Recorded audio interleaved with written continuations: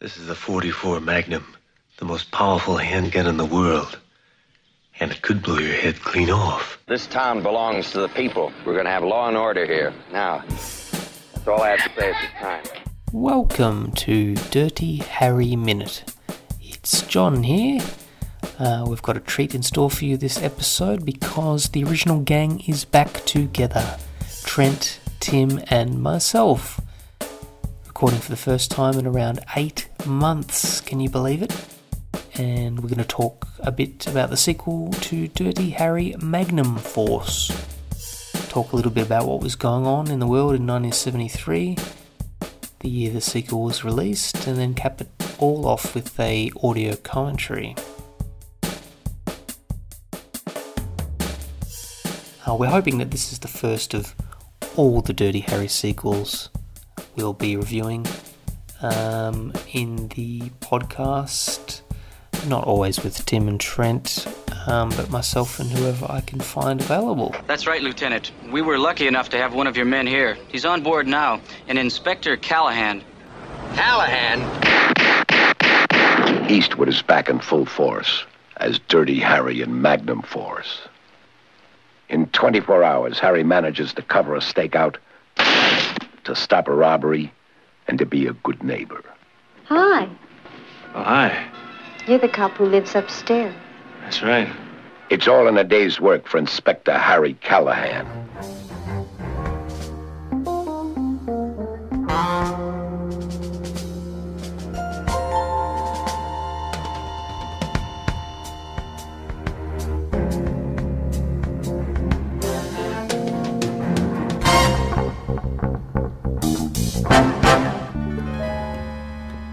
Welcome back to a very special episode of Dirty Harry Minute, in which we will be discussing the 1973 sequel, Magnum Force, and doing an audio commentary afterwards that you can sync up and watch with the movie at your own leisure. I'm John, one of your hosts. I'm joined with Trent. Hello, sorry, I was on mute. How are you doing? Very good. And we're also joined with Tim. Hello. How are you? How you all going, guys? Not too bad. I think this is our first podcast together since the pandemic. Yes. A lot has happened since we last recorded together, Tim. Yeah, the world has changed. The last time, of course, we saw Richard Jewell back in February.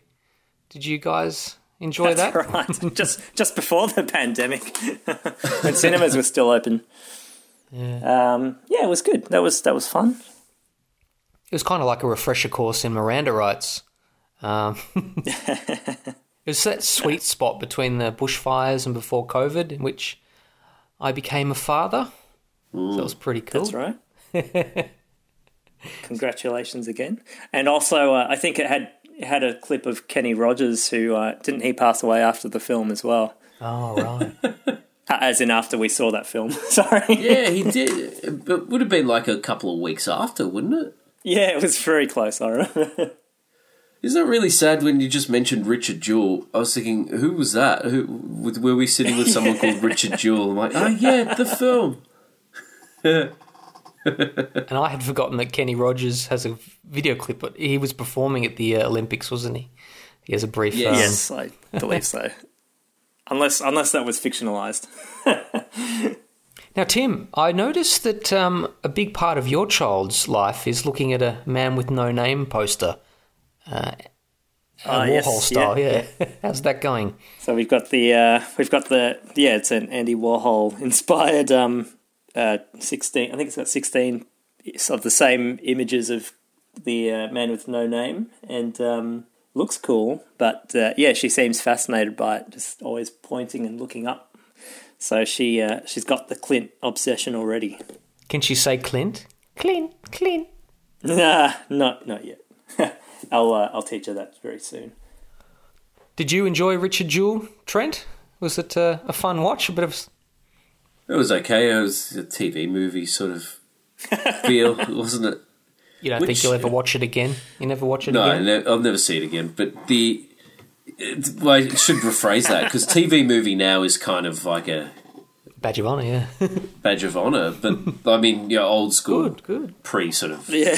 Netflix and streaming TV movie kind of thing. Yeah, we know what you mean. There's no Hector Elizondo and no Brian Dennehy. Because they were, and there was always an actress with 3 names, Mary Beth Stewart or someone like that. Yeah. In all those things. Lou Diamond Phillips. Yeah. Oh dear. Richard Jewell had who was in it again? Sam John Rockwell. Hamm, Rockwell, yeah. Kathy Bates. Oh, that's right, John Hamm. Yeah. Gee, that's see, I've already kind of forgotten. Oh, yeah, I enjoyed it, but it's one of those ones that you sort of don't think about very often. Oh, Trent, speaking of Miranda rights, I finally watched your suggestion, The Star Chamber. Yeah, did you like it? I loved it. That's good, isn't it? And it's got Hal Holbrook in it. Sort of, he's a judge, but he sort of has the same vigilante desires that he has as Briggs in Magnum Force. What's I haven't seen that film. What's it about? Michael Douglas, he plays a judge, and he's just had it. He's had it with all the things he's had to rule as inadmissible and throw out because they didn't get the right search warrants and so forth. And he joins a sort of secret society of judges that order sanctions on people that get away. Yeah, it's really quite good, Trent.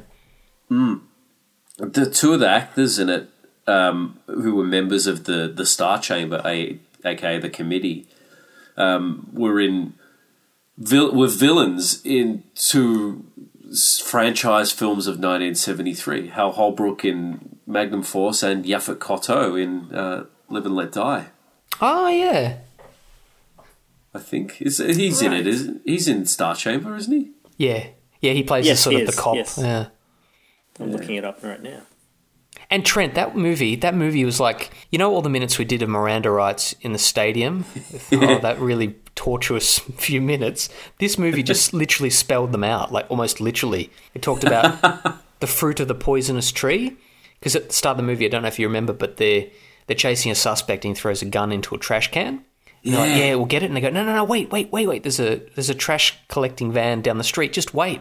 We can, get him to collect it, and then it's in the recycling bin. We don't need a warrant. But then you find out later on, well, no, until he actually compacted it, till it goes into the general chamber of rubbish, it's still technically his rubbish. So so it's pretty cool.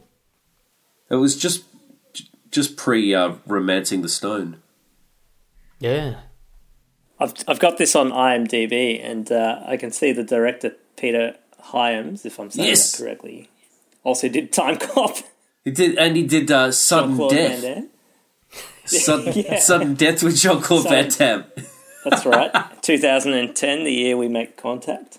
End of Days, your favourite, John? End of Days. That's pretty good. I like 2010. I've not seen it, Trent. The year we make contract. The sequel to 2001. I know it's got Roy Schneider in it. Shit.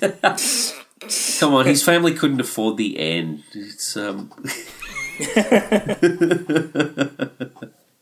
John, your lawyer mind has called it 2010, the year we make contract, but it's the year we make contact. Well, there's also a scene in the Star Chamber where literally there's a kid's being killed, and it's sort of reminiscent of the Charlie Russell scene a little bit, that one of the cops is like, I think I'm going to puke, like Chico does.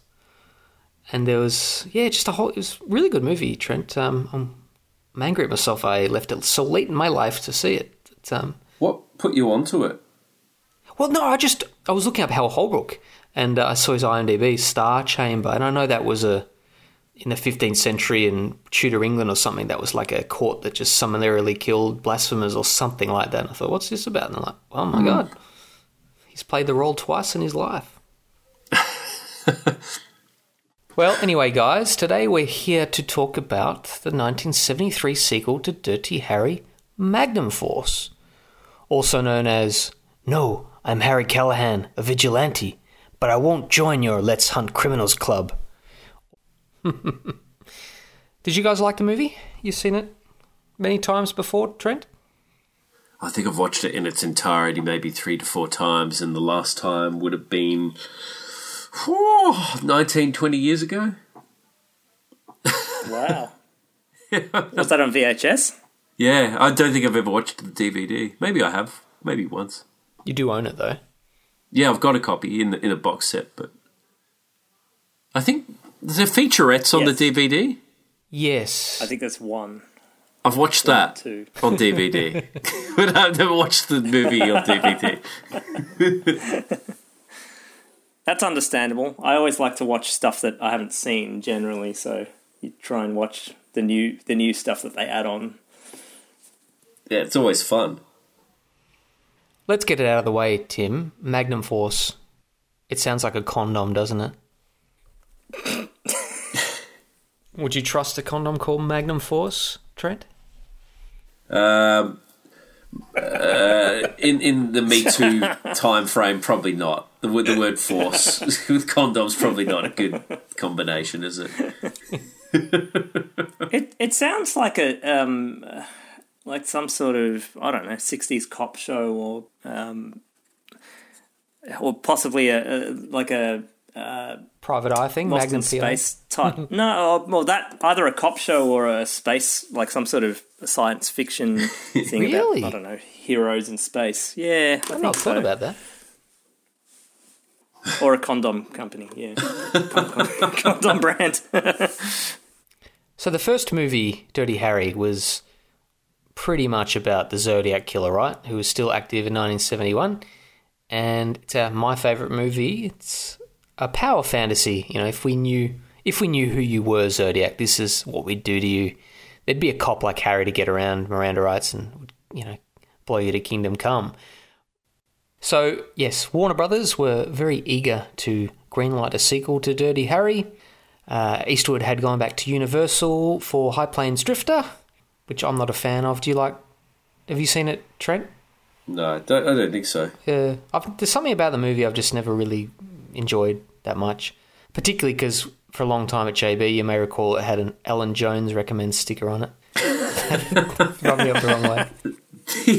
But all those westerns he did for outside of Warner Brothers from about 1970 to 73 or 4 or something, they all sort of blur into one for me, even if the stories are different. You know, there's 2 mules for Sister Sarah and Sarah.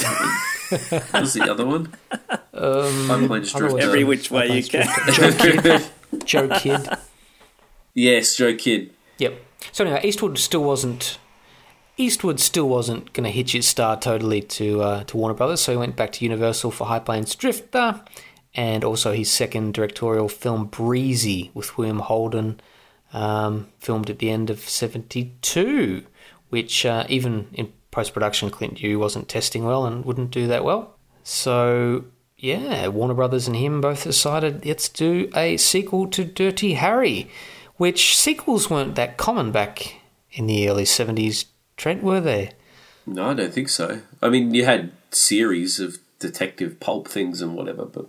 Yep. Some ones I thought at random and I found on Wikipedia were the Apes series, the Magnificent Seven, the Pink Panther.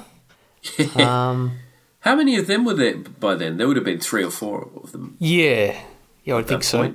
Before the mid-70s, sort of, the cheaper ones came in. Yeah. It was a different world back then. Someone was pointing out in another podcast that in early Saturday Night Live, they had a whole lot of sketches like parodying, you know, Citizen Kane 2 and Jaws 2. When back then that was a really novel idea. Like, can you imagine they did sequels to these classic movies? And obviously Godfather 2 was probably the first sequel that... is that 73 as well, Trent, or 74? Probably the first real sequel that people said, you know, this deserved to be made. I bring that up because the director of Magnum Force, Ted Post, was also the director of Beneath the Planet of the Apes. Which is a bit of a coincidence. Oh, right. Interesting. So he was a sequel man. Yeah. And Beneath isn't particularly good, is it, Trent? I mean, it has its kitsch value, but compared to other entries in the series, it's... It's no Conquest. I love Conquest. That's my favourite one. Wow. The fourth one? Is that the fourth one? Yeah, that's good. That's good. I really like that. Director of photography is Bruce Surtees, Dirty Harry's cinematographer, Eastwood's cinematographer. Oh, is it? Yeah. Well, Beneath's the only one that doesn't have Roddy McDowall in it. Yeah.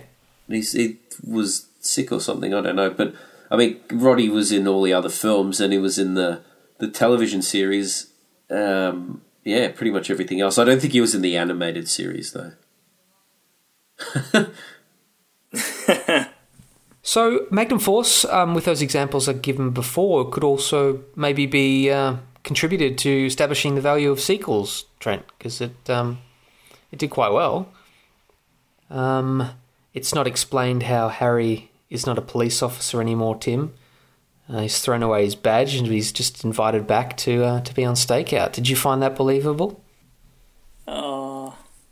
And that you don't see Bressler or the Chief at all? Like, those characters are just gone? Yeah, that's a question. That's a question over, they don't even reference it, do they? No. In fact, Harry says, "You saw to that, Briggs, that I'd go back on a stakeout."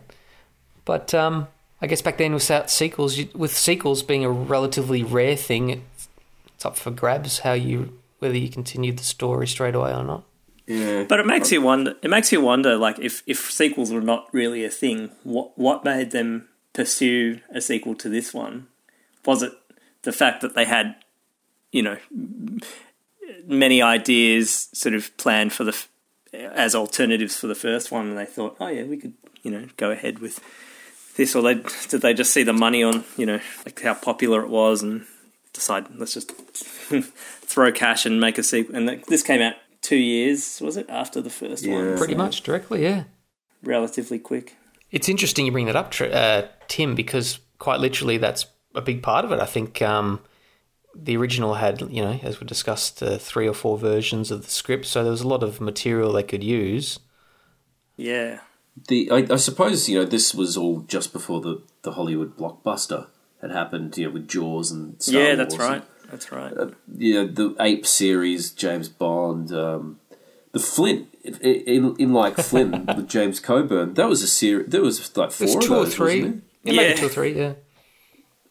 But I guess it sort of harks back to the series or whatever, with those serials, Charlie Chan movies and things like that from the 50s. Oh, sorry, earlier, 30s and 40s. All the serials. Christopher Lee's Fu Manchu. Or some Hammer sequels. Hammer sequels.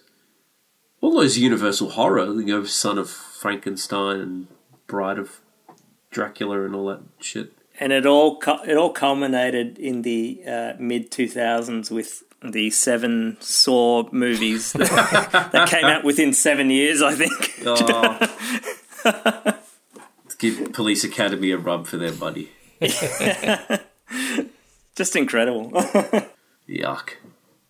So the main idea for the sequel was Terrence Malick's original Dirty Harry script called Vigilance, based in part on the Brazilian police during the 1960s when right-wing policemen went out as vigilantes. What would San Francisco police do if they found... what would Dirty Harry do if he found his own department was harbouring a similar organisation? How would he react?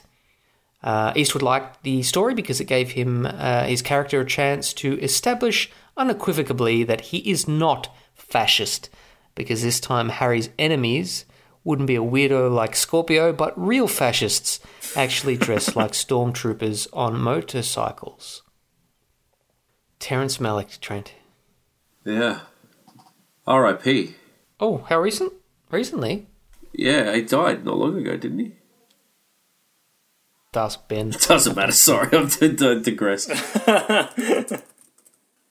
Clint had liked... Look it up. Clint had liked Terrence Malick's... No, he's still alive. Sorry. Oh, shit.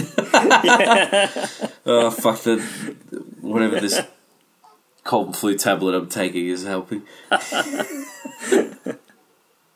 Clint had originally, as we've discussed, he liked Malick's vigilante idea back in 1971, but the director Don Siegel had not. Clint decided it was suitable for revival and asked John Milius, that name again, to rewrite it as a smaller scale character piece. After Milius left early to prepare for his own movie, Dillinger, the script was further revised by Michael Cimino. According to Cimino, Milius left the script with cardboard cutouts of people shooting at each other, or gun porn as he described it. Cimino removed a lot of that gun porn and added some romantic subplots. So, is it very interesting that this movie, or the Dirty Harry movie in its beginning, had, three difficult people, shall we say, three auteurs, Malick, Milius, and who's the other one? Cimino, all involved in creating the screen version of the early Dirty Harry. You find that interesting, Trent? It's not something that he'd do in the future, Eastwood. He'd be wanting to avoid. No, not at all. Like and I realised my faux pas before was Michael Cimino was the one who died. Oh. 3 or 4 years ago, not Terrence Malick. But yeah, it is interesting that in the development of this sequel, there were a lot of people who went on to have careers that, well, 2 of them had careers that wound up with really sporadic output. And two of them probably would consider this sort of a bit popcorn for them, don't you think? Cimino and Malick, ultimately, they're what the they ones end up I'm doing. referring to. Oh yes, yeah. Probably, I don't know. I mean, they hadn't sort of the artistic license. The blank check hadn't happened to either of them yet, so they're probably just desperate. Yeah, for whatever. that's what I was going to say. They would have been pretty young, I suppose. Yeah. Yeah, they hadn't had their break. Which isn't uncommon. You hear about, or you find out later about, people who are reasonably big in Hollywood and that they were doing script work or script doctoring on, films 10 years ago or prior to their big breaks. Exactly. Here's a Milius quote for you about his work in the first Dirty Harry uncredited. He says, "After that, my price went up. I'd only tell them the beginning of a story I had. That's what you get for free. Then Eastwood said, I'm not going to use you, because I don't have to. These movies don't have to be that good. They just have to be good." End quote. I finally watched a little bit of Red Dawn that Milius directed, and I still haven't rewatched Conan. Are you a fan of Milius, Trent? I love Big Wednesday. Oh, the surfing one, yeah. Yeah, I love that film. I didn't care what else he's done. I know I love that film. Whatever else he does, he's won my heart just from that movie alone. He's still with us, isn't he, Tim? I think so. John Milius, I think he is, yeah. He's sort of like John Goodman with a beard, isn't he? John Goodman with a beard? I suppose so, yeah.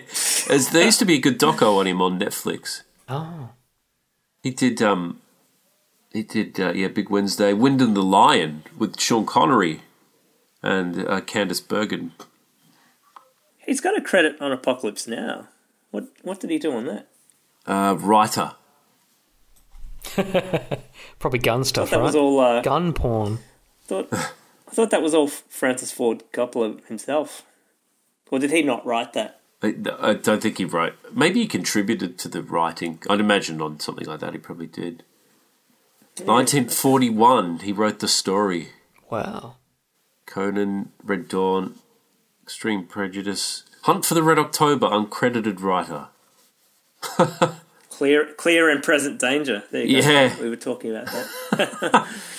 And Texas Rangers. A shame it's not Walker, Texas Ranger. But a film starring James Van Der Beek and Ashton Kutcher. Oh. What the fuck? You mean the guy from Varsity Blues? Yeah.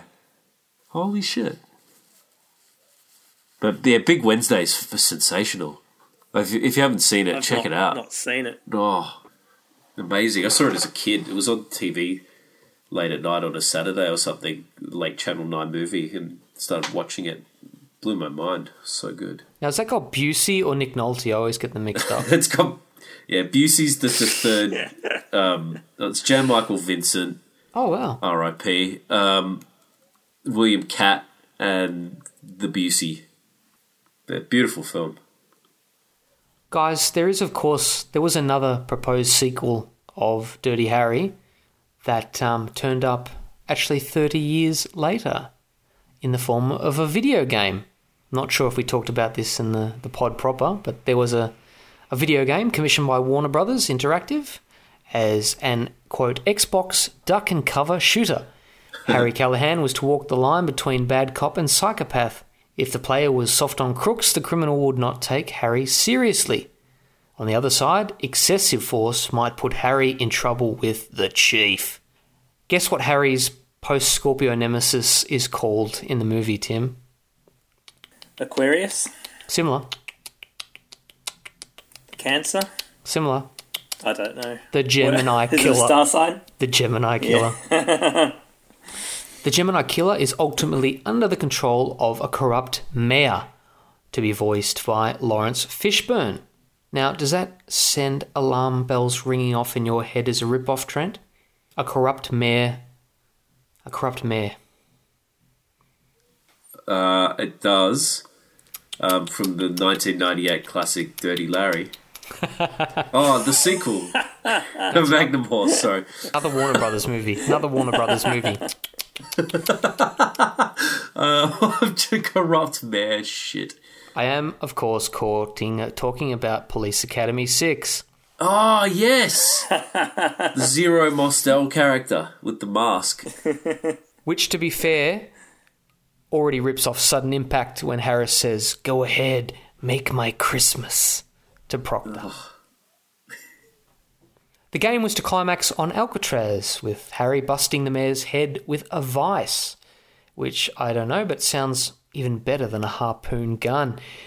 Mel Paso checked in quite regularly, apparently. Clint wanted Harry's love interest in the game to be an Asian woman and had earmarked Lucy Liu. The project was fairly far along, with most raw assets being made, before an order came from El Paso to shelve the game. They weren't apparently satisfied with the graphic novel art style. Yeah. Where were they going to shelve it? Did he tell them? Sorry. As he says in the Enforcer, 7-point suppository, stick it up your ass. I would like to have seen that, and there's a few renders online on YouTube you can check out, guys. I would have played it probably, and I'm not a video game kind of guy. Did it say what year that was being developed? It was between 2002 to 6, I think, and it was shelved in 2007-ish. So yeah, that was a sequel that was to take place directly after Dirty Harry, apparently. The elements of how the criminals don't take him, seriously or not, sort of sound very similar to that game L.A. Noire, which has you interrogating suspects and then having to decide if they're lying or not. But I don't know how they would have really, if you were playing this Dirty Harry game, I don't know how that would have really played out. Do you think there would have been a market for it? Presumably it would have... probably not. Yeah. With the Deadpool back in 88, 12, 15 years beforehand. Well, I was going to say, I'm assuming it would have been like a Grand Theft Auto sandbox type game where you control the character going around town. But it's pretty hard to do those games well, I think. Well, there you go. That's pretty much a bit of the background of the making of the movie, guys, which started in April 1973, just after Clint had awarded the Best Picture Oscar in March 73 to The Godfather. Why was he delivering it? I have no idea.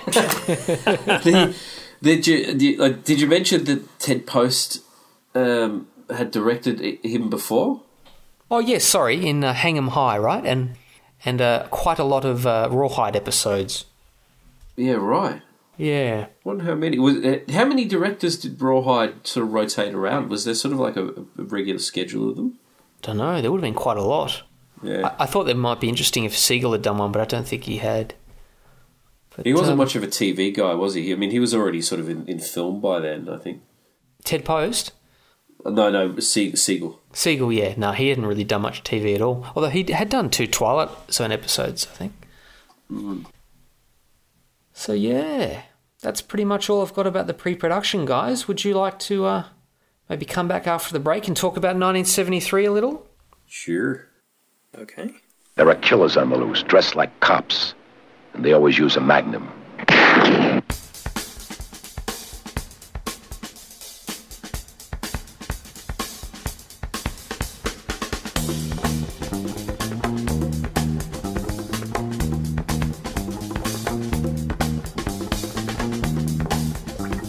Welcome back after the break.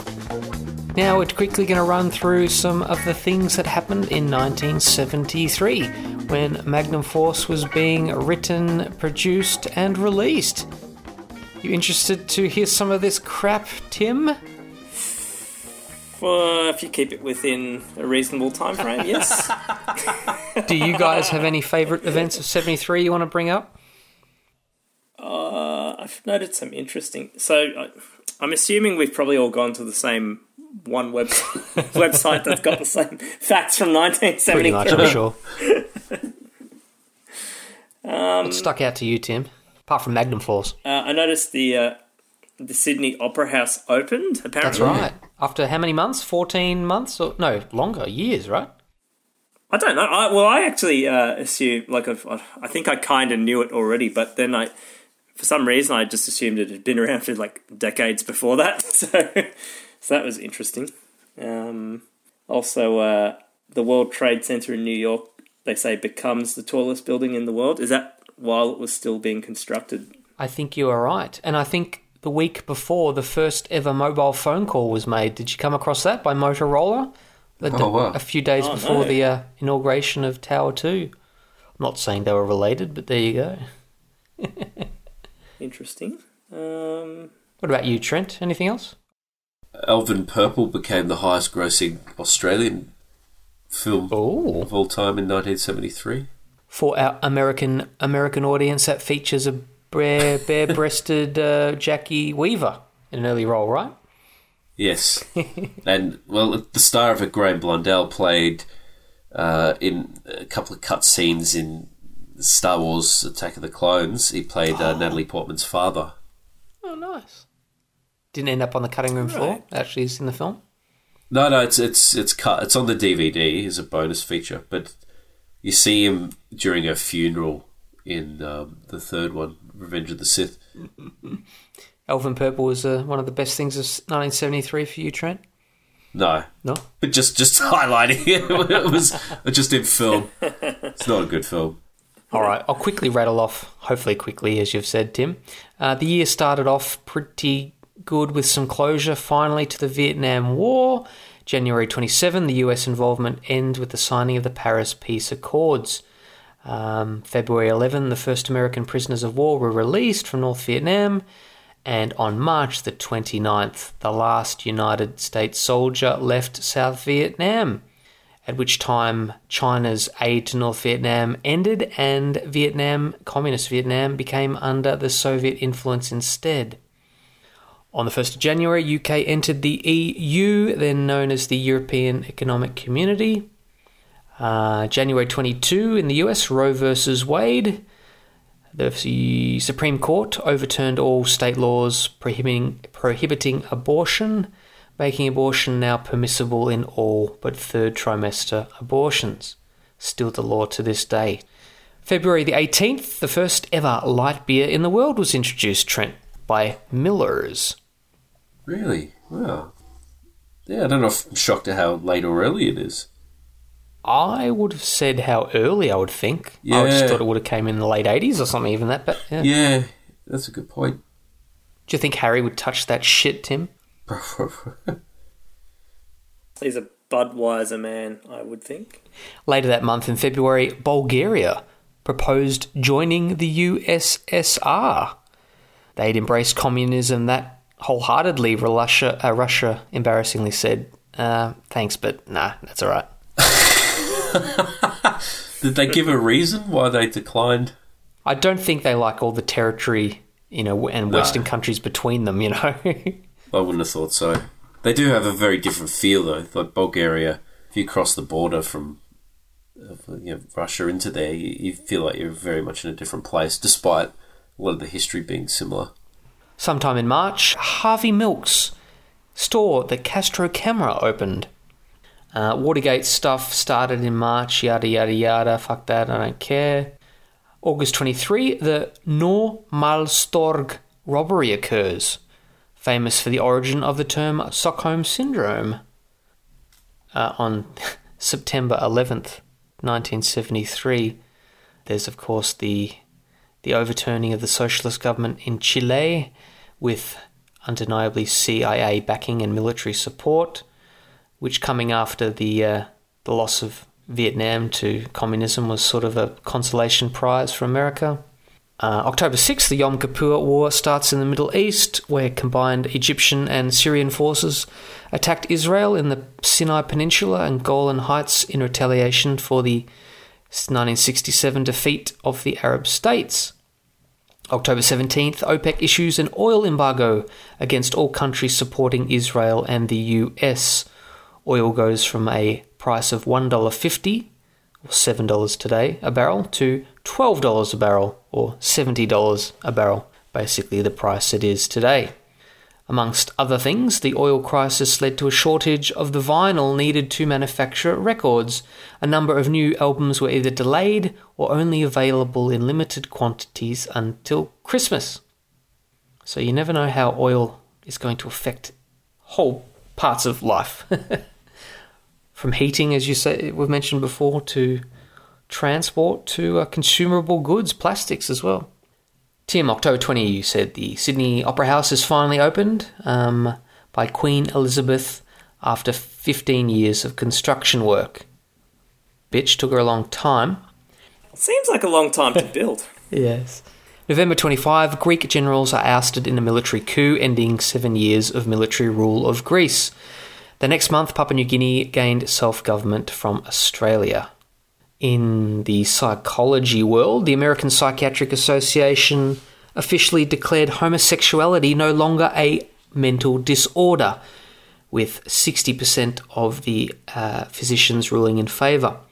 While the APA removed it as a disorder, it still designated homosexuality as, quote, a sexual orientation disturbance for people, quote, in conflict with their sexual orientation, end quote. It was not until 1987 that homosexuality was completely removed as a disorder, or as a disturbance, which seems pretty late in the day, Trent, for that. Yeah, I was going to ask that, because, I mean, here in Victoria, the part of Australia we're in, it was illegal until 1979. In New Zealand, I think it was 1986.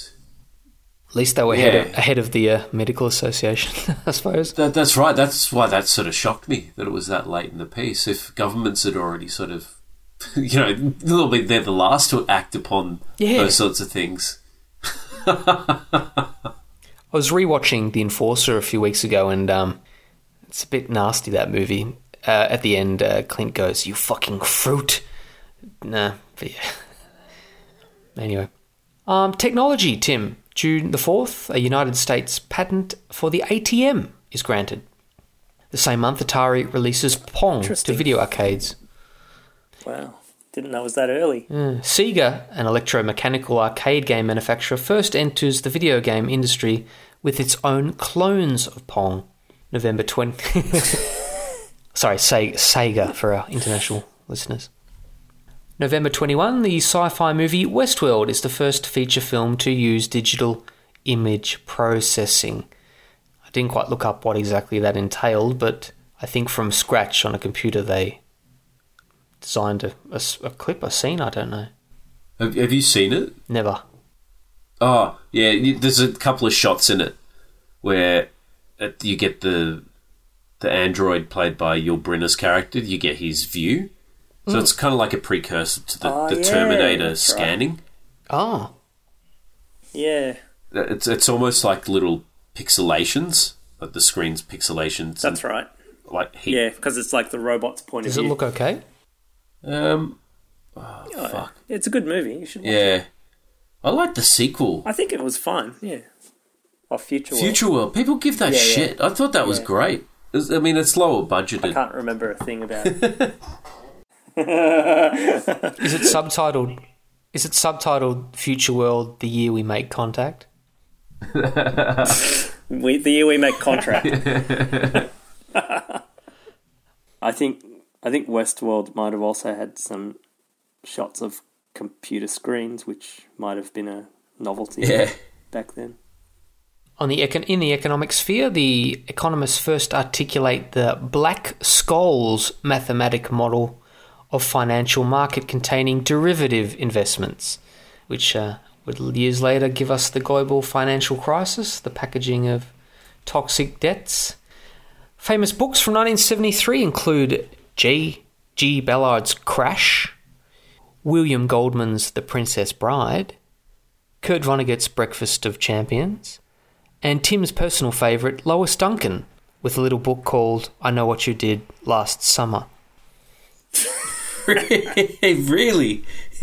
Famous births, April 5th, Pharrell Williams, June the 15th, Neil Patrick Harris, July 23, Monica Lewinsky.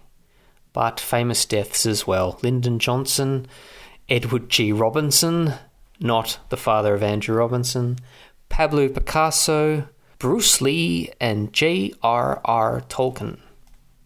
Which one are you most saddened by in abstract, Trent?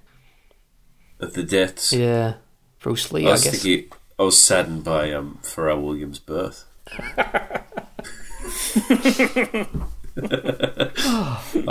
Yeah. That's the one I'm sad about. Moving to films, of which Magnum Force was the 6th highest earner in the US. 6th highest earner, Magnum. Number 1 was The Sting, with $156 million. Have you seen that, guys? I've seen the soundtrack in a lot of op shops, but that's about it. Yeah. I haven't seen the sequel, though, along with the rest of the world, but I love the film. What's the sequel called? The Sting 2. It's made about... it's in the early 80s, and Oliver Reed's taken over from Robert Shaw. Yeah, right. Fuck, I can't even remember who... Jackie Gleason or something? I'm just looking it up. Yeah, Jackie Gleason, Mac Davis, Oliver Reed, Carl Malden. Carl Malden's in it, yeah. It's funny. How funny. I didn't even realise there was a sequel. Yeah, why would you bother? Number 2 was The Exorcist, $128 million. And that only came out during the final month of the year, I think. Like Magnum Force as well, on Boxing Day, Is that right? Yeah. Oh. Wow. Little Girl was okay. Little Girl was okay, but Andy Robinson would have done better. Number 3 was American Graffiti. Interesting. Just with The Exorcist, it's interesting that it was such a hit. Like, yeah.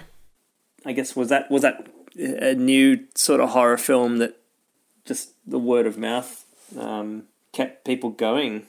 Yeah. Don't Look Now was also in that year, wasn't it, Trent? It was, yeah. Top 10, though. You wonder with The Exorcist, because of the churches controlling things, still do to a certain degree, but suddenly that censorship lowering where you could, fuck a crucifixion, fuck it, where she's ramming it in nether regions. Yeah.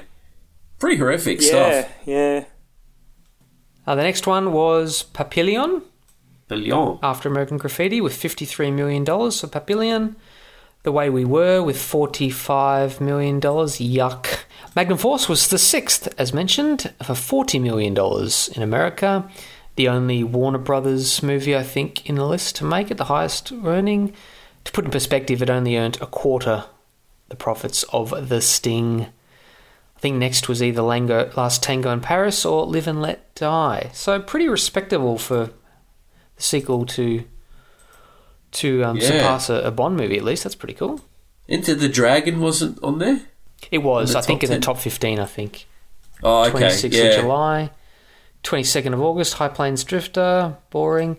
And October was a great month. You've got Mean Streets, Don't Look Now, Charlie Varick, and The Case of the Smiling Stiffs.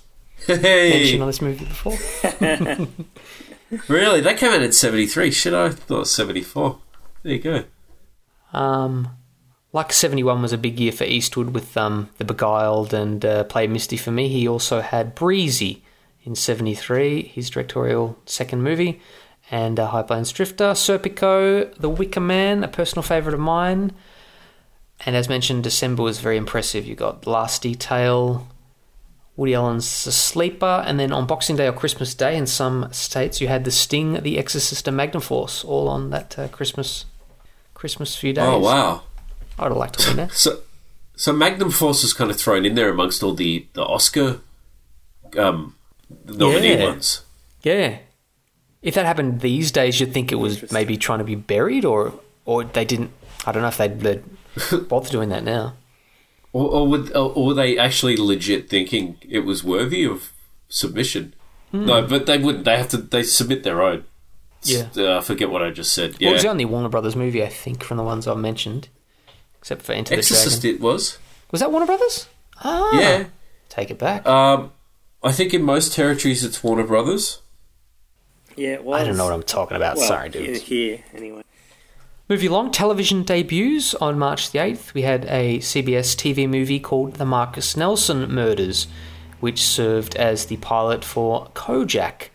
March 21, you had Are You Being Served, the first series on BBC One. The Young and the Restless the same month on CBS 2. On September the 8th, you had an animated revival of Star Trek on NBC. Only lasted for 1 year, but I've seen some of that late night. I like it. And also on the same day, but on ABC, I don't know if this is a coincidence, but a little show called Super Friends.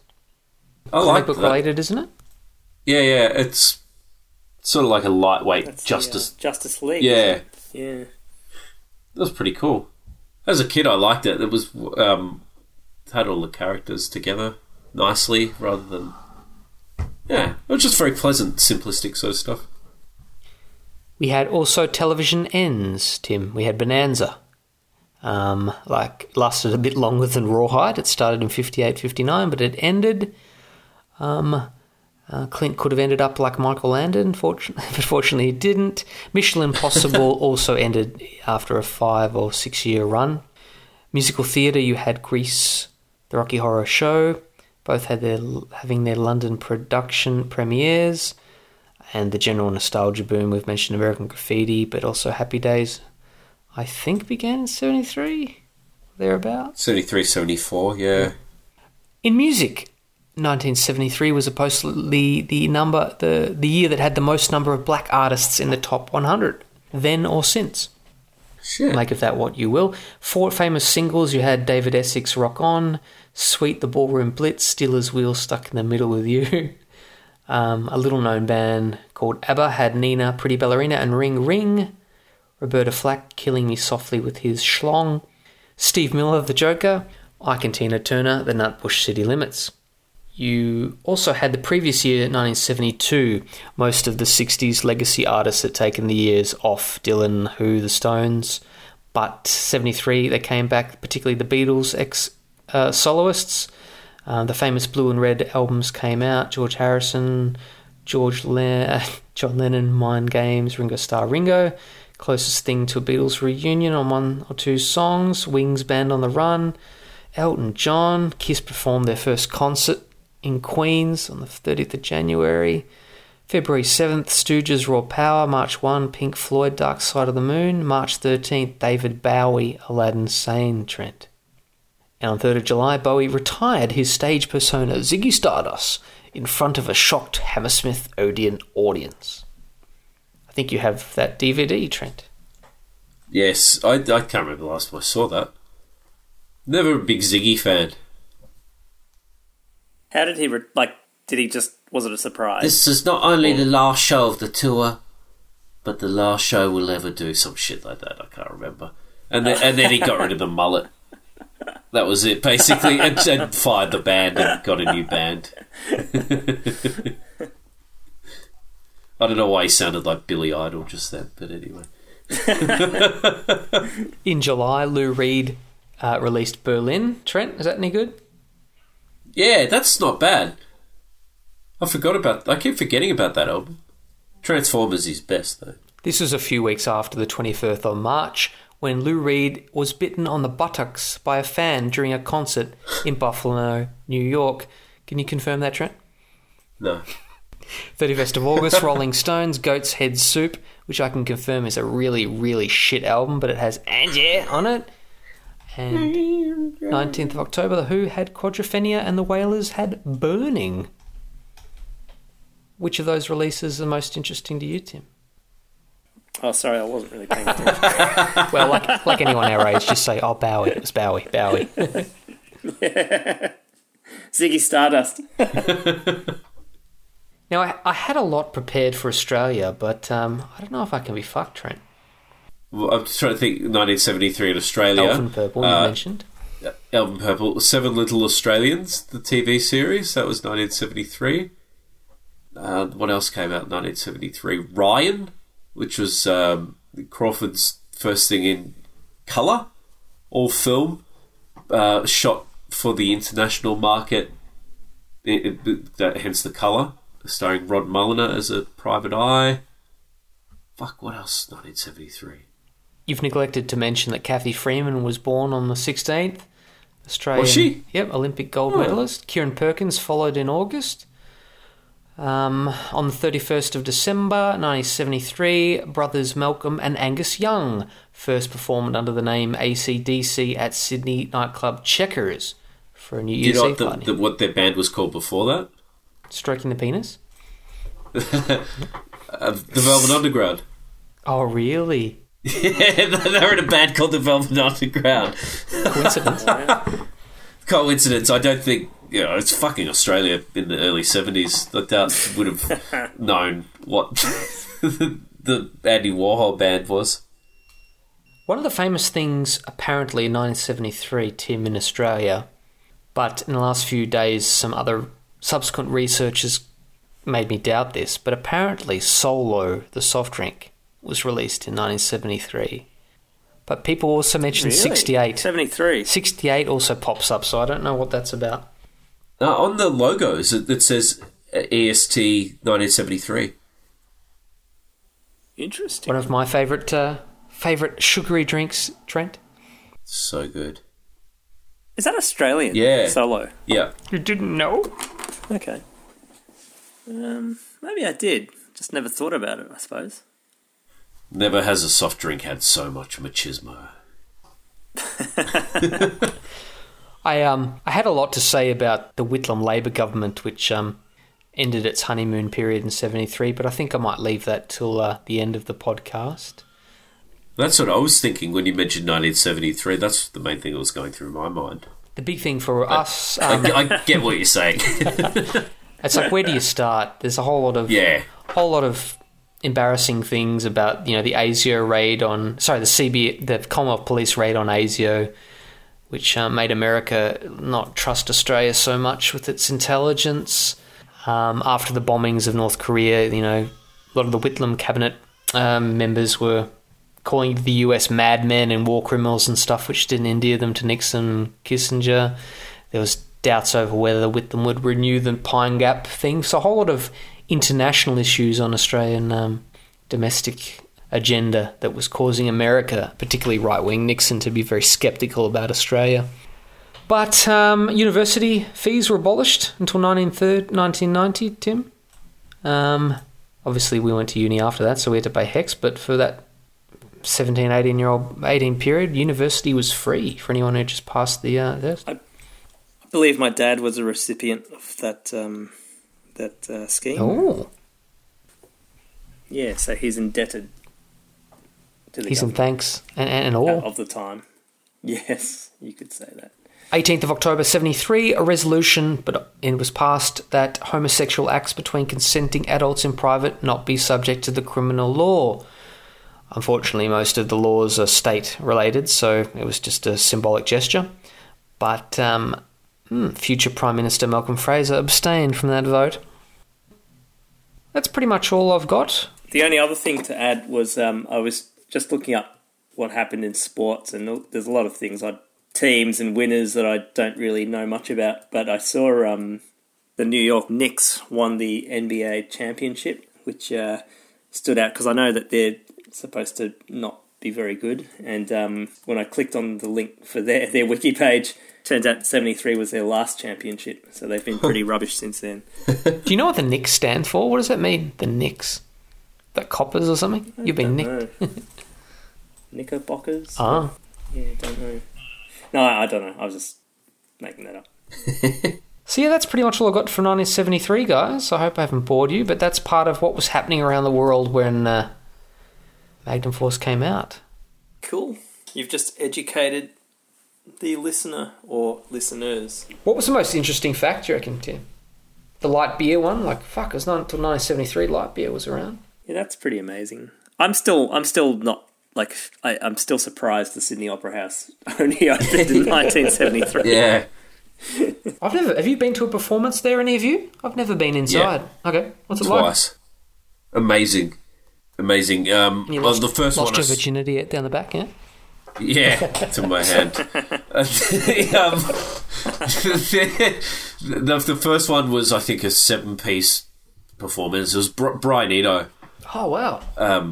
Up there. And then the second performance I went to up there was fucking outstanding. And it was, I can't remember what they're called. I think they're called Vintage Orchestra or something like that, through the Red Bull Music Academy.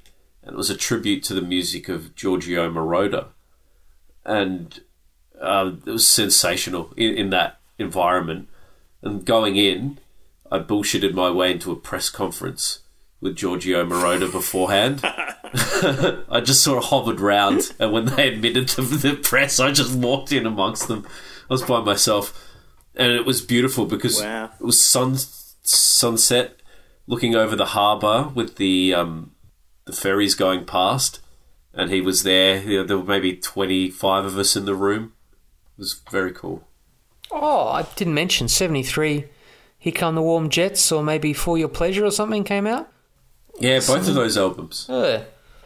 Here Come the Warm Jets. I like that one. It's good. What's your favourite cultural artefact from 73, Trent? Anything we've mentioned so far?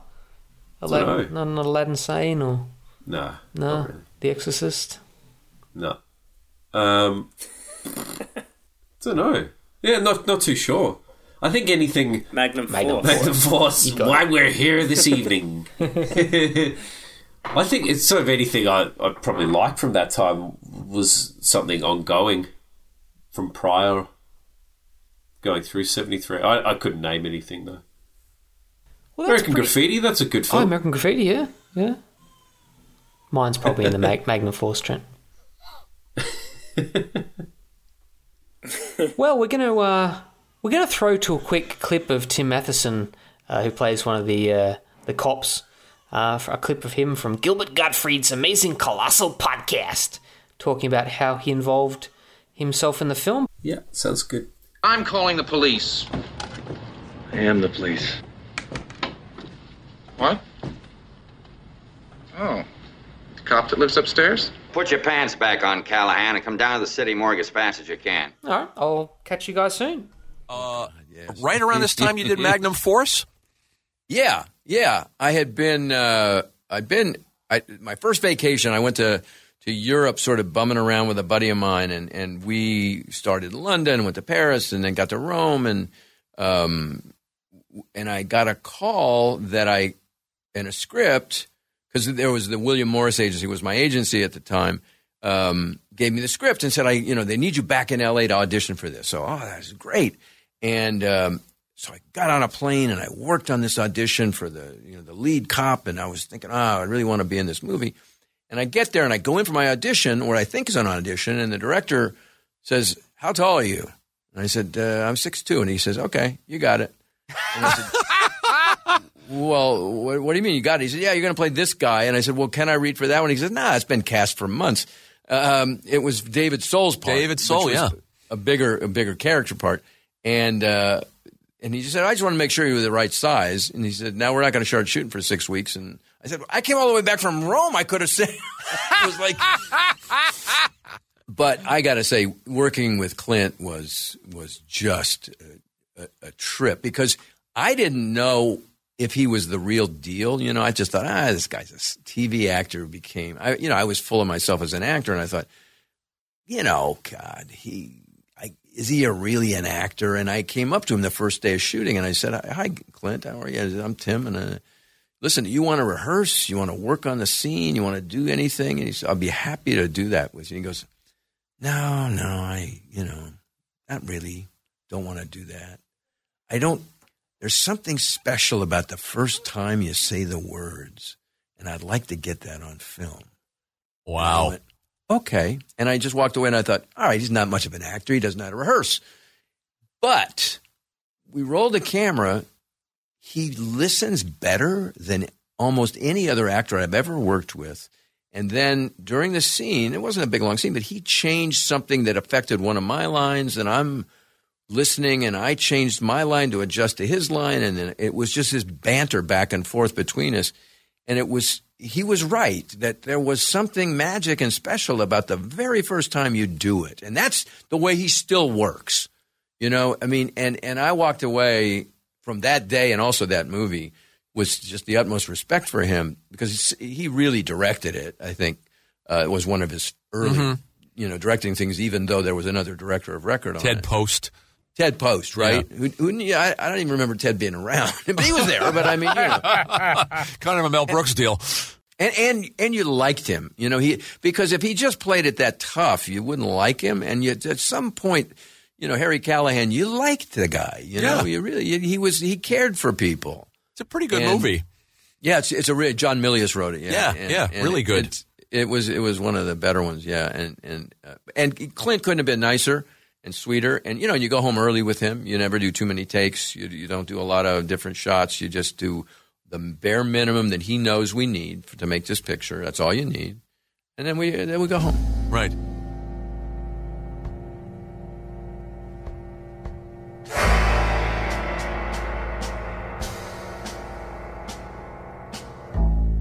Either you're for us or you're against us.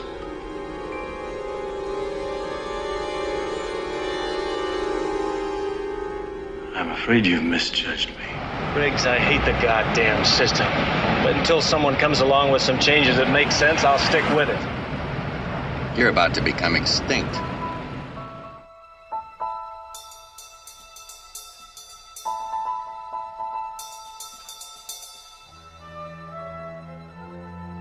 We spent 100 episodes reviewing Dirty Harry, and the first question we should have when considering a sequel is, should they have let the first film be on its own a powerful standalone masterpiece?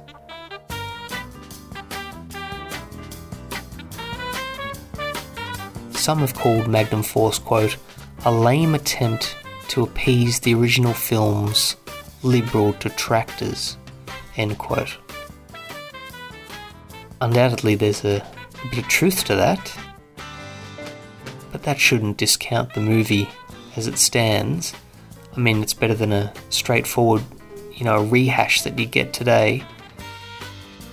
What, did people really want a direct follow-on sequel with a new murderer to challenge Harry? Would they have preferred the mother of Scorpio or something come back, taunt Harry through new murders to get him back for killing his son, making the mum from the Goonies or throw mama from the train being Harry's new nemesis in a proposed sequel? Magnum Force is different from Dirty Harry, there's no denying that.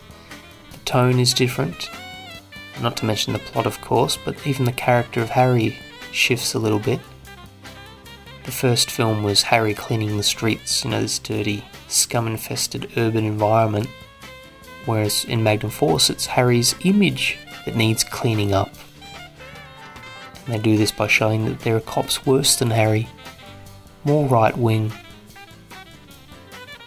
Magnum Force shows Harry being more vulnerable. He doesn't have all the answers.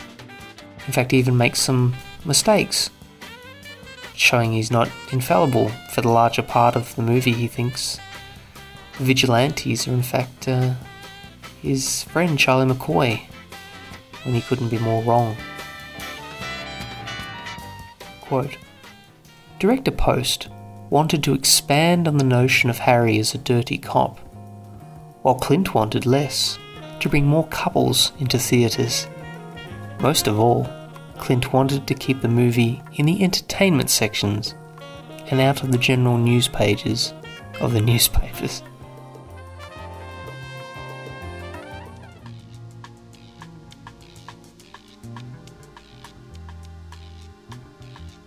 I know there was some friction reportedly on set between Ted Post, who never directed a big CinemaScope movie, and by all reports Clint was quite quick in taking over scenes which he considered were taking too long.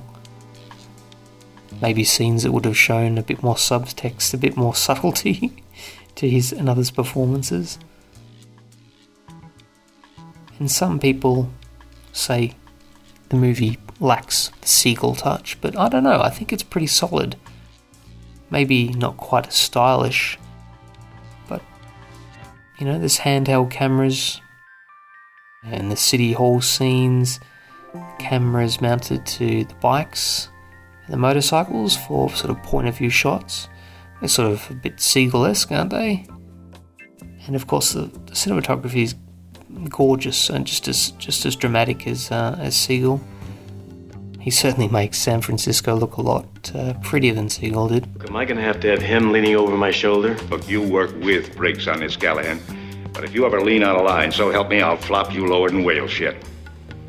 Speaking of whale shit, what have you turned up, Briggs?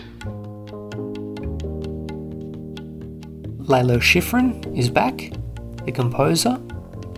The score's a bit more brassy, a bit of, big band feeling from the original, but it's still pretty good. He hasn't sold out too much. Antagonist instead of the mayor, thorn in the side of Harry, you get Briggs, played delightfully by Hal Holbrook. A nice piece of casting. You'll enjoy the barbs between the two. There's multiple trips over the San Francisco, the Golden Gate Bridge. You get to see that a few more times. Harry has a new partner. Chico's gone, but, copying Doctor Who, Harry's going to have a lot of partners over his career. Unlike the first movie, it doesn't really dwell on their differences. Differences from Dirty Harry, of course. Harry's different. He's not as neurotic as in the first movie. He's not as obsessed with justice. That's sort of gone. His only obsession now seems to be with food. All the time. He just mentions food. Big part of this movie. That's his obsession now. There's a bit more humour in this movie rather than just some, glib, sarcastic line. Yeah, Eastwood can definitely deliver some zingers. And yeah, just generally we get to see Harry's character open up a little bit, not too much. It's the only movie in this series where we get to see his home. But it definitely shows that Harry is mellowed from the first version of him in Siegel's version. Children want to hug him. He also seems to have got some forensic skills. Now in the first movie the DA doesn't allow him near them at all. A quote from the novelisation, the first one. "Don't mess around too much looking for clues. A junkie whore with a big mouth will crack a case 10 times faster than a crime lab." That's a different sort of Harry. This movie, it's not about Miranda rights at all. It's not about Harry standing on wounds and saying, "Where's the girl?" It's not as glib as that. Speaking of girls, there's actually girls in Harry's life in Magnum Force. Much to the chagrin of one of the authors, one of the screenwriters, I should say, John Milius, who doesn't like the third act, but apart from that, he also doesn't like Harry's, quote, bed buddy. But despite all these criticisms, it doesn't seem to have mattered because the movie was the year's 6th highest earner. It's very popular. And released at the end of the year too. I've got nothing personal against you, Callahan. But we can't have the public crying police brutality every time you go out in the street. Now, turning our mind to the moral of the film, Most reviewers seem to like the idea that there were worse cops than Harry Callahan. The vigilantes in Magnum Force act like a court of last resort, similar to that in 1983's Star Chamber, which we talk about a bit in this episode, also featuring Hal Holbrook in a similar sort of role, who, he tells the disenchanted trial judge Michael Douglas, I can sleep at night, can you? When they embark upon their vengeance killing of criminals that they've had to let go in their day job as judges. So there was relief from some quarters. Harry in the second movie anyway knows there's a line and knows when not to cross it. So the movie's basically justice versus vengeance. We start at the movie with the protesters criticising Ricker's not guilty verdict. And the Dirty Harry sequel says, yes, sometimes the law is a blunt instrument for enforcing justice. But because, it is a blunt instrument, sometimes the guilty go free, but it's better than the alternative. Do you have any idea how hard it is to prosecute a cop? And who's gonna believe you? You're a killer, Harry. A maniac.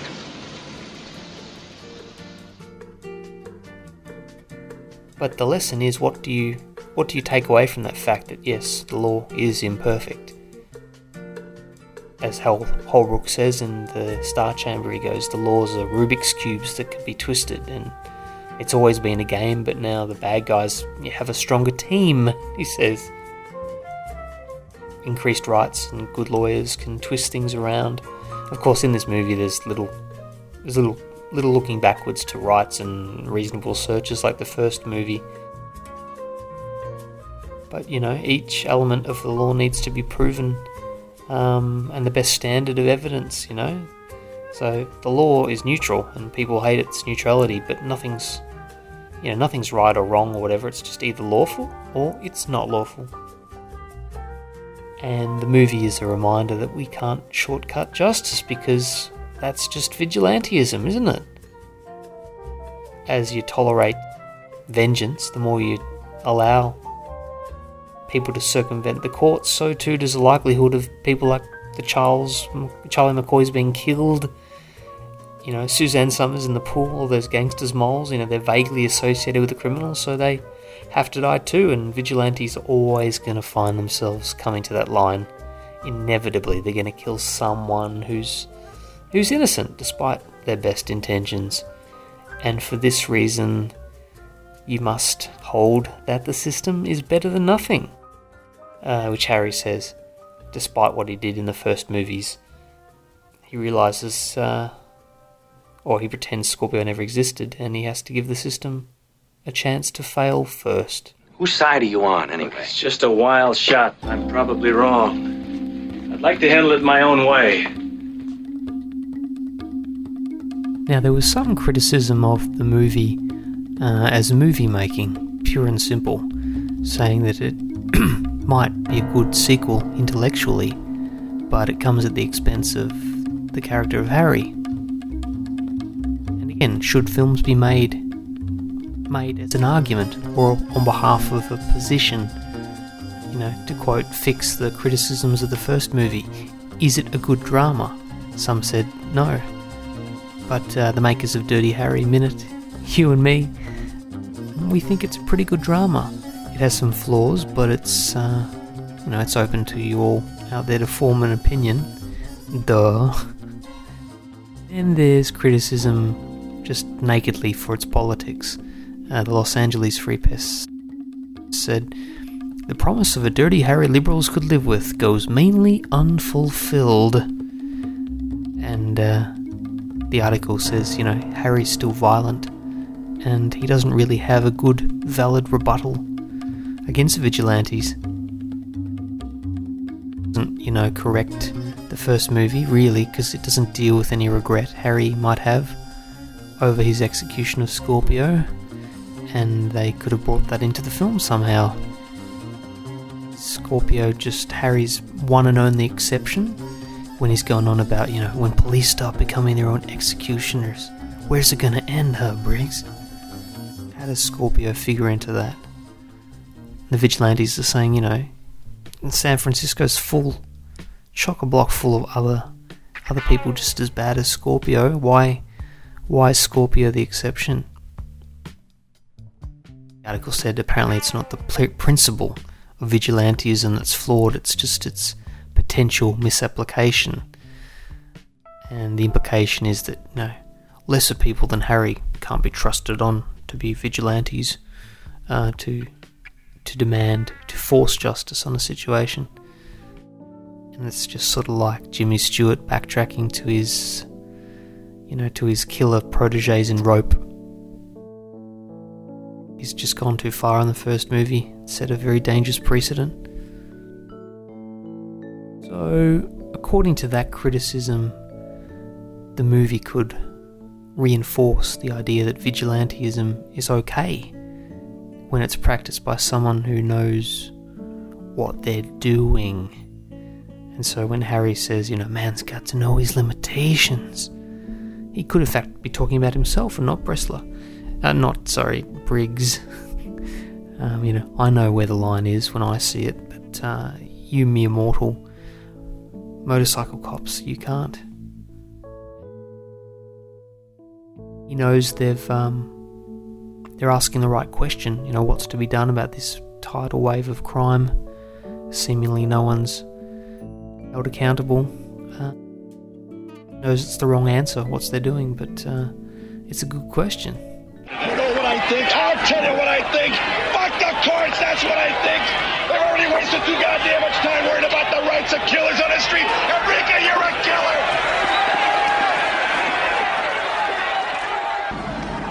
Today, the noted labor leader Carmine Ricca was acquitted on a technicality, the lack of admissible evidence. So there you go, there are some of the criticisms about the movie. I think there's certainly some valid points in them, but I don't care. I love this movie.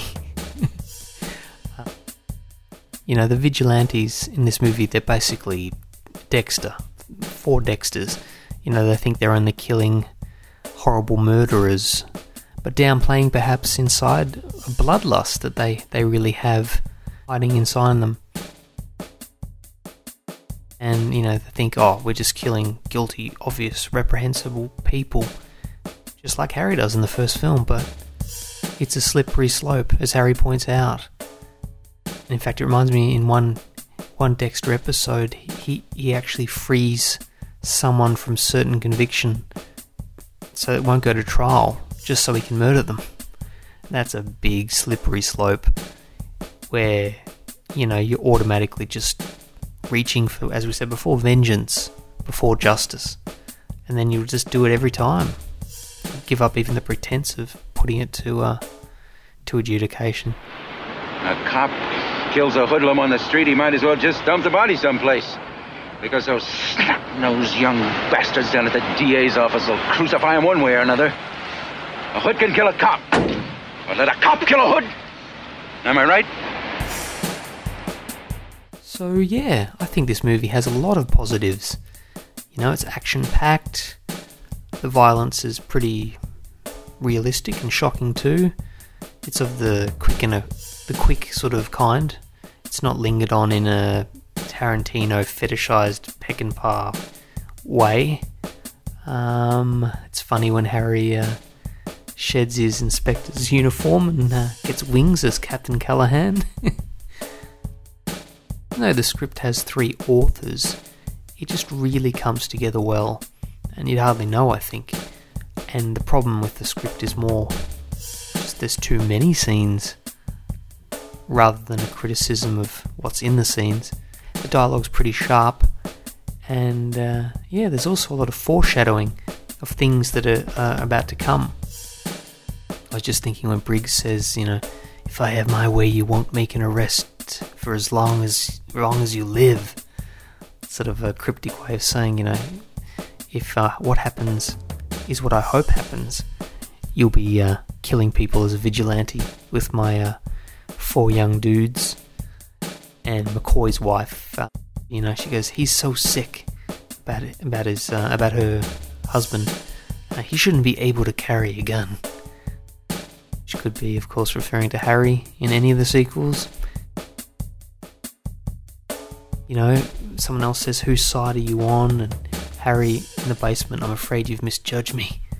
These could all be, lobs at the media, the Pauline Kaels, the reviewers of the first movie. I think that's a little childish to address critics in this sort of way, but I don't know. It's a movie that does want to address some issues, so why not? Tell him it's a traffic cop. A cop? That's right. A traffic cop? Are you out of your mind? Do you expect me to believe that a traffic cop is killing off all the top criminals in the city? Huh? Who? The acting's very good. Eastwood was even praised for his acting style for once. Quote, the first non-Siegel film where Eastwood, the actor, has real style, instead of sleepwalking into place to pose for the one sheets. End quote. Which is ironic because his character, Harry, in this movie spends the whole time giving shit to people for their style or their stylish behaviour. Maybe the real star of the movie is Hal Holbrook. He's just so good. His deadpan voice.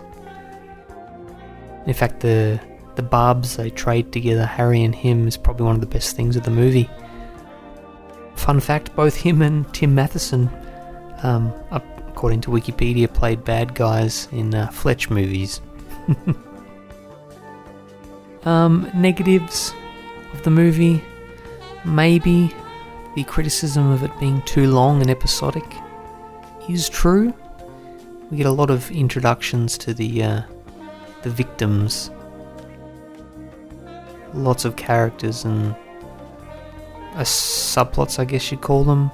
It's not a big problem for me. I love this sort of leisurely filmed 70s style, but maybe for a modern audience they'd prefer the simple good versus evil narrative of the first movie.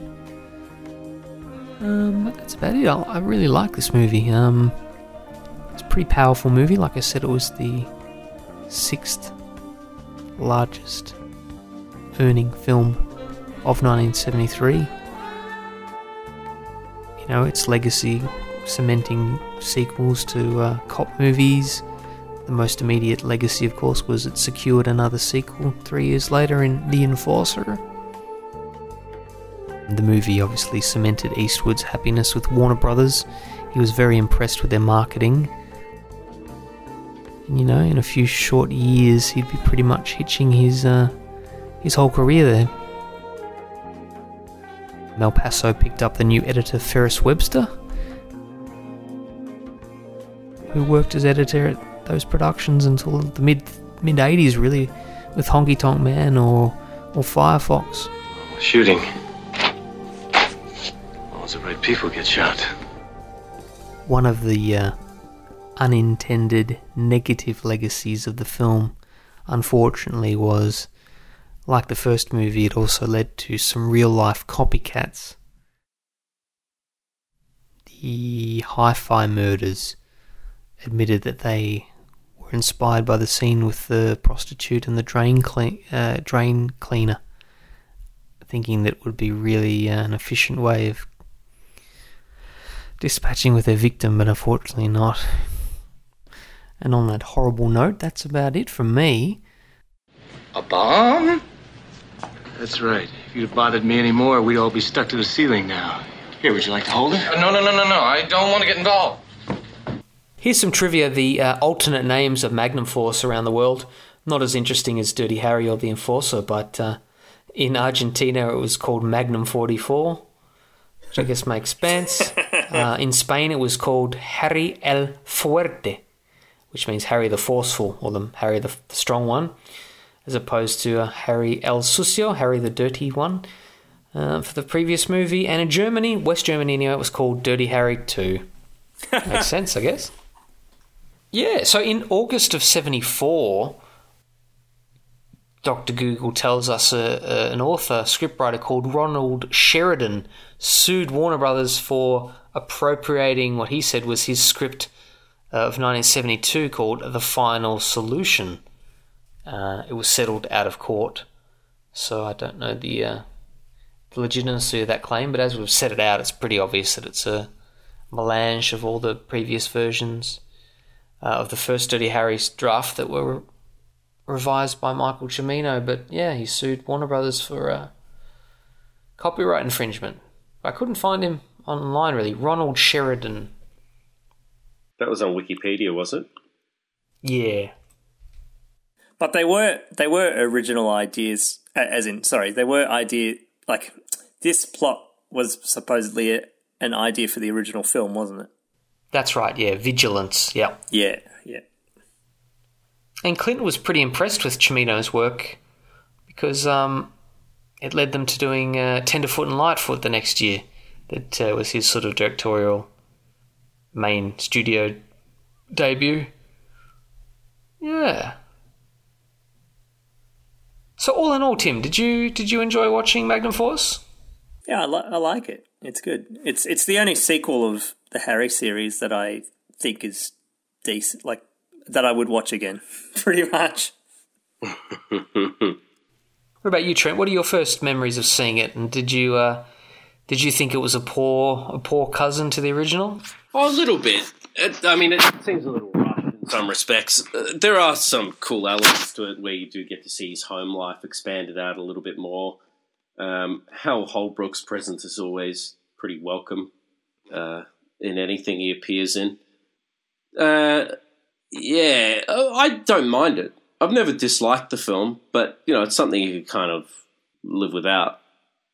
It's a nicety. It's not the classic the first one is. Yeah. Yeah. But, I like the third one. The Enforcer. Yeah. My opinion of that movie was always relatively high, but the last few times I've seen it, I've just been a bit, I'm not offended, but just found it a bit gross, or so, I don't know, just a bit trashy.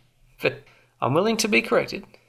Yeah, I've only seen it the one time, and I wasn't that hot about it, but maybe I should give it another go. Ironically, I saw Magnum Force pretty much straight after Dirty Harry in my late teens. I was actually doing a maths tutoring class in Greensboro, and I bought it ex-rental on VHS, and I probably actually watched Magnum Force more than I ever watched Dirty Harry. Oh, really? Yeah, because the only copy I had of Dirty Harry was, the DVD in 2000 or 2001. So for the first few years of knowing it, I just had the copy from Barrett's class, and I think he'd missed a few, taped through the TV commercials, or missed them, I should say. So I probably saw Magnum Force, the proper version of it, a lot more than I ever saw Dirty Harry for the first few years. So it's always had a soft spot for me, Magnum Force. And you were mentioning before, Trent, liking, you get to see Harry's home life a little bit. Mm. And I quite enjoyed that. Yeah, so did I. He's a bit cuddlier. You even get to see him with a teddy bear, and he's got a bevy of chicks that are into him. And he really did have a wife. He wasn't making that up. And you, Tim, you like the embellishment of his character a bit? Yeah. Oh well, I enjoyed, like, it was good, but I found it straight, like it was almost like they there's elements that feel different to the first film in an inconsistent way, but I don't mind it. But overall, I think it's good. Like I can still watch both films, the first and second one, and think of them as part of the same series. It wasn't like going from The Force Awakens to The Last Jedi or something, like a big change. Like, what the fuck? I'm not on board for that. No. John, are you a fan of the British singer-songwriter Robin Hitchcock? I don't know him intimately. What was his first band called? I know they're... Oh, the Fly Boys, the Love Boys, or something. I don't know. Well, why? Well, he's got some great song titles. He's got a song. A man's got to know his limitations, Briggs. Can't believe that's escaped my attention. Yeah, I know. I think so. I'm just having a look. I'll just see what year it's from. Because he was in the... What band was he in again? It was the Water Boys. The Water Boys, something, the boys, the Soft Boys. The Soft Boys? Is it? Oh, okay. Robin. To do with the boys. Hitchcock. I'll only listen to the song if it's parentheses Briggs. Man's got to know his limitations. Brackets. Briggs and brackets. Oh, no, hey, fuck. You'll love these lyrics. Check this out. The opening is, a man's got to know his limitations, Briggs, or he will just explode. You lived in your imagination, Briggs. You blew up in the road. And I'm talking to you, and to you over there, and to you over there. You were riding in your car in San Francisco. You were riding through the weather and the rain. You were riding in your car in San Francisco, but you're never going to ride that way again. A girl's got to know her situation, Clint, or she will just move on. Squint through the keyhole or down the barrel of your gun. That's about Sonny, isn't it? Sonny, you can't lead Sonny. You can sleep with Sonny a few times, but then you got to commit. Girl next door. The final chorus, we've all got a Briggs in us somewhere down the road. I don't know how about you folks, but this Briggs will explode. A man's got to know his limitations, Briggs. There's live versions as well. What was the writer you mentioned before, the legal thing? What was his name? Robert... Sheridan. I can't find more about him. While you're looking it up, I'm going to give some quotes from the reviews of the movie, Tim. Magnum Force gives us the comforting assurance that when we need him, Harry will be protecting us from the lunatic fringes of both left and right. Sure, Harry may be a little trigger-happy, but at least he shoots the right people, whoever they are. End quote. Was the movie a bit too long, Tim? Was it a bit too... No, I find it entertaining enough. There's worse films that are 2 hours long. And you, Trent, were there too many characters? Like, could we have had a bit more development of his partner and maybe got rid of a few of the victims or something? I don't know. I kind of liked it. I kind of liked the duration of it. It moves along quite well, I think. But yeah, you don't get much characterization. No. Some people criticize it because the bad guy's identity is never really a surprise. Like, as soon as maybe we see them in the gun range even, we go, okay, we know what's happening here. And that we don't get to see their internal rationale, and I don't know. It's never been a big problem for me, but this is what many people have said. Do you think it might have been improved if they made it a bit of a whodunit, and you don't know who, like, it's one of the cops, but you don't know which cop it is? Yeah, I think that would have been a worthwhile improvement. Or even just, there's no real jeopardy in the movie. Like, the vigilante, like the victims you see are going to be killed, you don't care about. Yeah. And you don't really feel like Harry's in danger. No.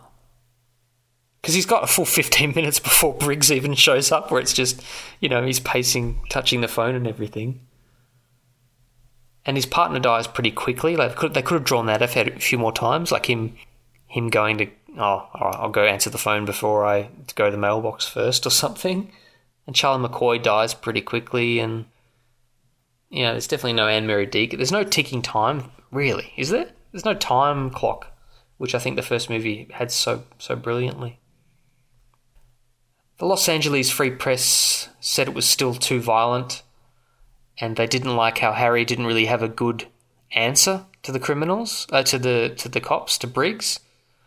His whole answer was just, soon you'll be executing people for dogs pissing on your lawn. Like, he didn't really have a good answer to them. It was just, I'm not crossing the line. I know where the line is. You don't.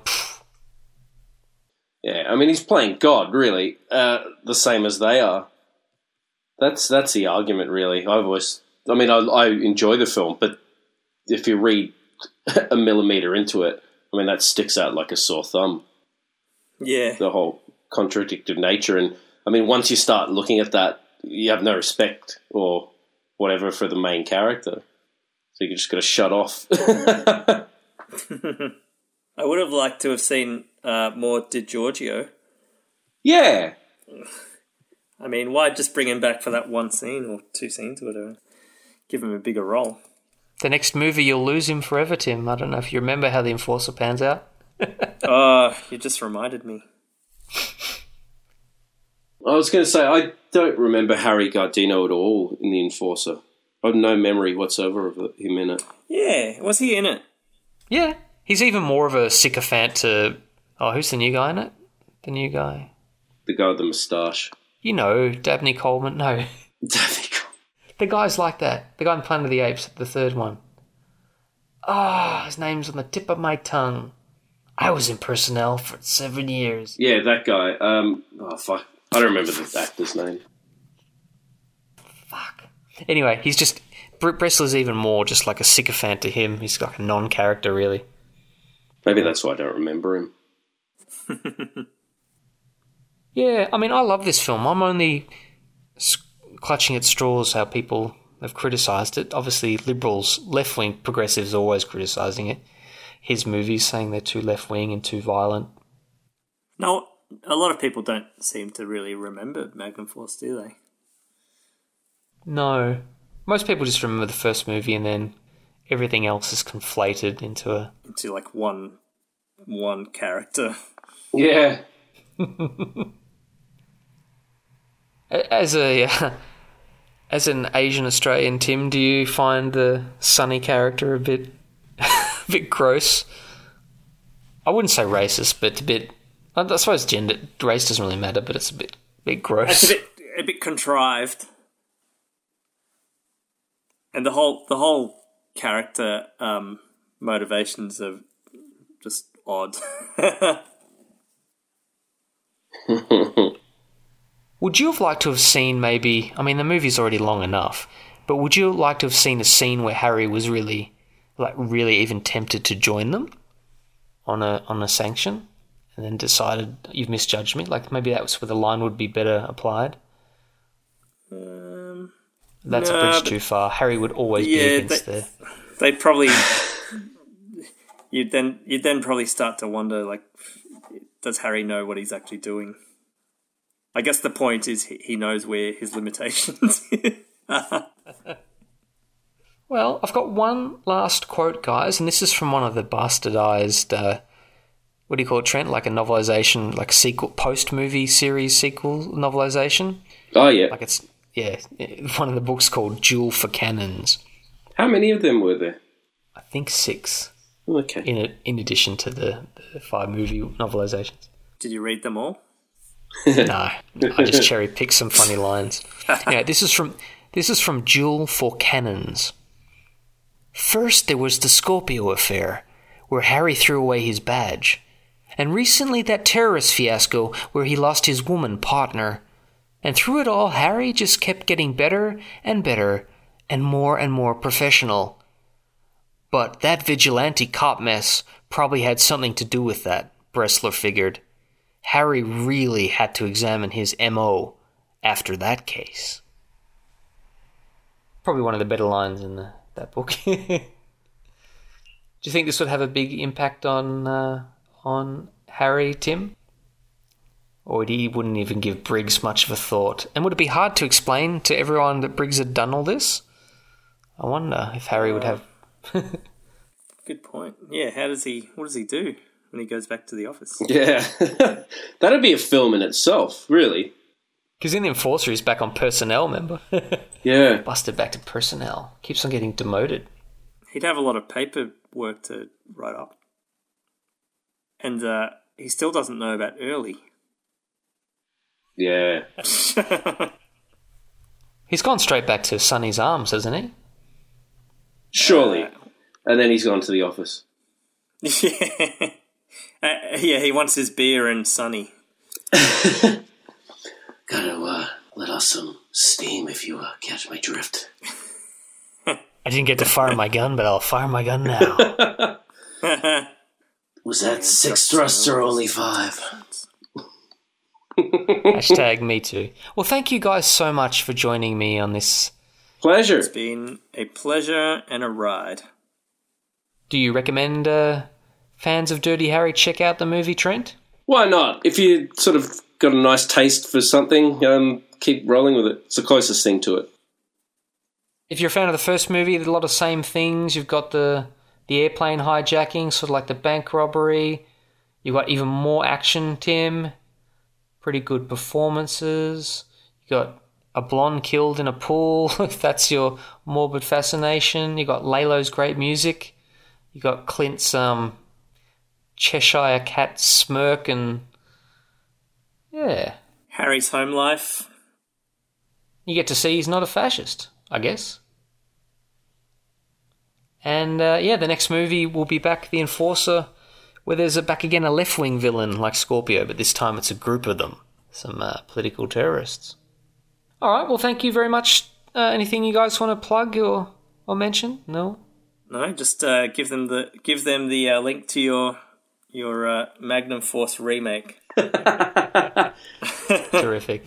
Okay, well, we'll catch you all next time, whenever that is, reviewing God knows what, on... Dirty Harry Minute.